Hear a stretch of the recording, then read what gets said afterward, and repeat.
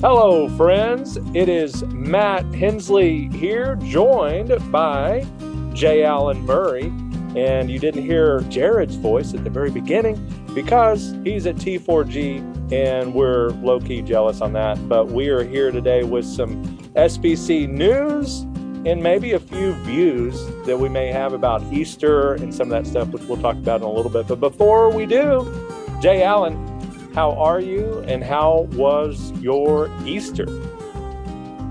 I'm doing well, recovering from the long weekend. Had a lot of Easter events, had a great Good Friday service with three other pastors. And I got to invite the pastor who led me to Christ to be one of our preachers on Friday night. And that was just cool. Who would have thought all those years ago when he led me to Christ, we'd be sharing the pulpit together. And then Saturday, we had a great outreach. Had some families come to church we've been trying to reach out to for a while. And I got to share the gospel on Friday and Saturday. And then Sunday morning, we had a great morning at church, had a lot of visitors, and a great time with family as well. And so it was good. How about you? How were things in Texas for Easter? Well, so it was a mix of Texas and Kansas, or Missouri. No, that's Missouri. It was both because I went to Kansas City. And I guess that's kind of both. And I think we went back and forth. I don't really know how that works. I'm not really good at geography outside of Texas. So I know that it's north of us, and we were up there. And Texas is known as a great barbecue state. Kansas City is known as a great barbecue city. And they are especially known, I believe, for their burnt ends. And I did get to partake in that. But my kind of whirlwind Easter weekend started at Southwestern Seminary on Thursday for a church revitalization conference, went to a Rangers game, and then I hopped on a plane and went to Kansas City, maybe the worst airport I've been in. But anyway, went there and preached at a Good Friday service and hung out, did some of the visited Midwestern, ate some barbecue, had a good time, and then I flew back. And we had some of our kids were in the choir with my wife for Easter Sunday. So we went to that. And then I've become that member that I always could not stand when I was a pastor. When I start doing the invitation and those people are like zipping up their Bibles and everything and then slipping out the back door when you start praying, I become that.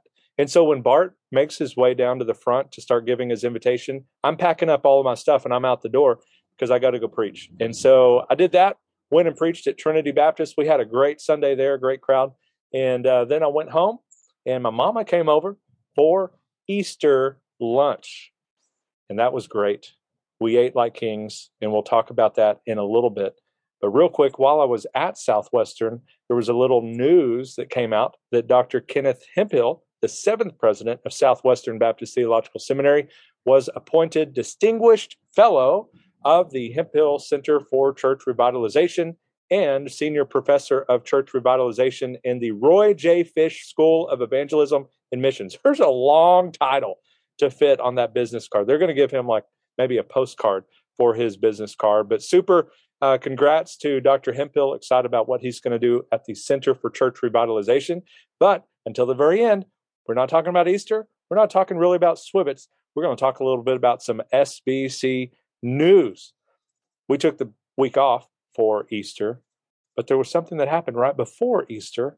What was that, Alan? Well, I believe the myriads were rejoicing who have been calling for this news to take place for many years. Your pastor has been announced to become a nominee for president of the Southern Baptist Convention. That's right, folks. Bart Barber put his name in the hat. That's news to me. I didn't know that, but I am super thrilled. No, Southern Baptist Convention Pastors Conference President, Moi, has announced his intention to nominate Texas pastor Bart Barber for the office of SBC President at the upcoming SBC annual meeting in Anaheim, June 14th and 15th, 2022. He is technically the fourth announced candidate, but is actually at this point only the third candidate who will be considered by the messengers for the position because, as you know, Willie Rice was announced as a candidate last month, but then withdrew his candidacy on Wednesday, April 6th. So a lot to keep up.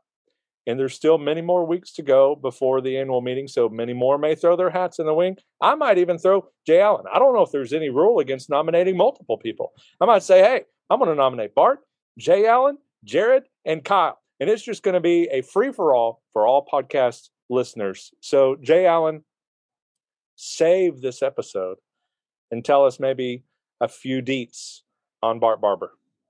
Important details like his love of popcorn and the fact that he owns cattle, or important information like he is the pastor at First Baptist Farmersville and he has to put up with you on a regular basis. That's qualification enough right there. I mean, if he can put up with that, put up with anything.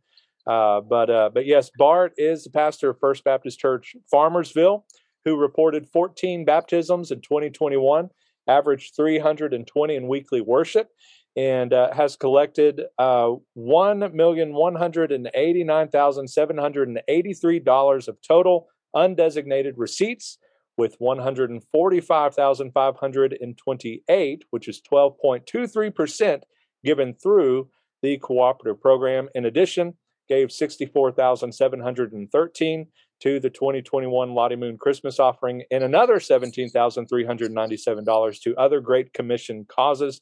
This is a normal-sized church with a very generous heart to give through the cooperative program. Annie, Lottie, all of that good stuff. They're also active with missions, church planting, and so it's really cool to see a nominee with the baptisms being recorded, a generous gift through the cooperative program, and so forth. And just a few other details. He's a graduate of Baylor University and has both his MDiv and PhD from Southwestern Baptist Theological Seminary. And he and his wife, Tracy, have 2 teenage kiddos, and that they adopted many years ago. So, Jay Allen, any thoughts on that? Yeah, I think Bart's a great choice. If you are one of the 7 people that follow me on social media, you know that that's no secret that I'm thrilled that Bart's been running. I've not been petitioning him as long and probably as officially as you have, but I have definitely mentioned this to him at least once before, as have lots of other folks. And so I'm excited about Bart running. But I tell you, one of the other things that I'm legitimately excited about is the fact that of the 3 people that their names are out there to be nominees, of course they're not nominees yet because they've not been nominated. Yep. 2 of these are normative sized church pastors, which is something that I have been talking about since probably 2009, when I really started paying close attention to what was going on in the convention. And there's a legitimate shot at a normative size pastor being president of the Southern Baptist Convention. I'm not against large church pastors, but so often we've heard, well, they just can't do it. It's just not feasible. There are too many demands. When reality, other than, there's appointments they have to make. There are certain meetings that they have to make, and they have to be the moderator of a very large and cantankerous business meeting. They don't have to come on Fox News. They don't have to come on CNN. They don't have to preach in all 6 seminaries. Although whoever's elected, I'm sure they will do some of that stuff as well. I'm just thrilled that somebody who is at a normative size Southern Baptist church is going to be running and has a legitimate shot at winning. And, the other individual that's running has a history with the IMB, which is always great as well, and a big proponent of the WMU. And so interesting kind of platforms that are out there from all 3 of these guys that are out there. Bart says about becoming an army of peacemakers, and I love that. And so I'm praying. I have legitimately prayed for all 3 of these men and praying for God's will to be done in the SBC. So that's the news. Bart Barber will be, Lord willing, nominated in the annual meeting in Anaheim. And so we'll hopefully have him and maybe the others, if they're interested, to come on the show and talk about that. But that's not the only news regarding annual meetings. It's out and about. That's maybe something you're excited about. Maybe if you tempered your expectations a little bit, whatever, you looked kind of interested in it. But this one, I know you're pumped about. And I cannot wait to ask you this question, because it was announced today that the SBC Executive Committee is going to hold a special called meeting to discuss not a fellowship meal Sunday or whatever. No, they wouldn't do that. They're going to discuss relocating the 2023 annual meeting from Charlotte, North Carolina to New Orleans, Louisiana. And you're so excited about it. And so I would love to just hear your thoughts. Why you're so thrilled. Yeah, so I'm not thrilled. This is a deep state conspiracy. They heard that I was going to be cooking liver mush in the parking lot, and they said we just can't have this kind of thing.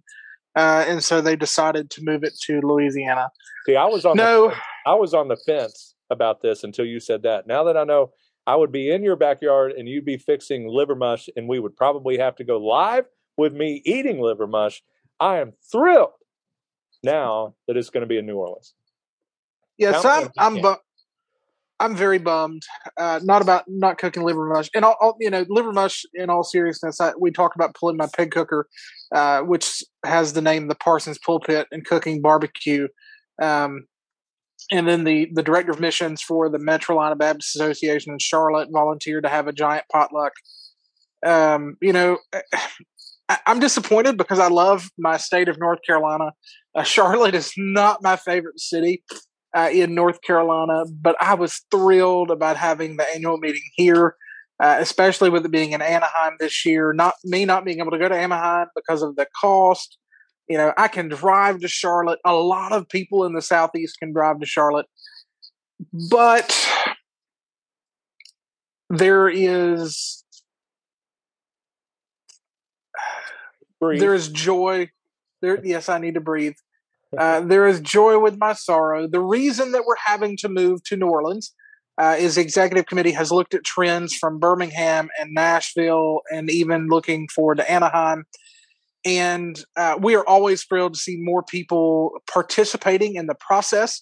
I wholeheartedly preach all the time, cooperation necessitates participation, and that means showing up and being in the room. But the problem is there are too many people in the room where it happens. And they did not estimate that Charlotte would be big enough for the anticipated crowd. And so they had to find another location. And Jonathan Howe wrote about this in the Baptist Press article. I'm sure Matt can put that in the show notes if you've not read that already. Charlotte couldn't house them, and so they looked at as many venues as possible throughout the Southeast. And either the venues were not large enough when they were available, or they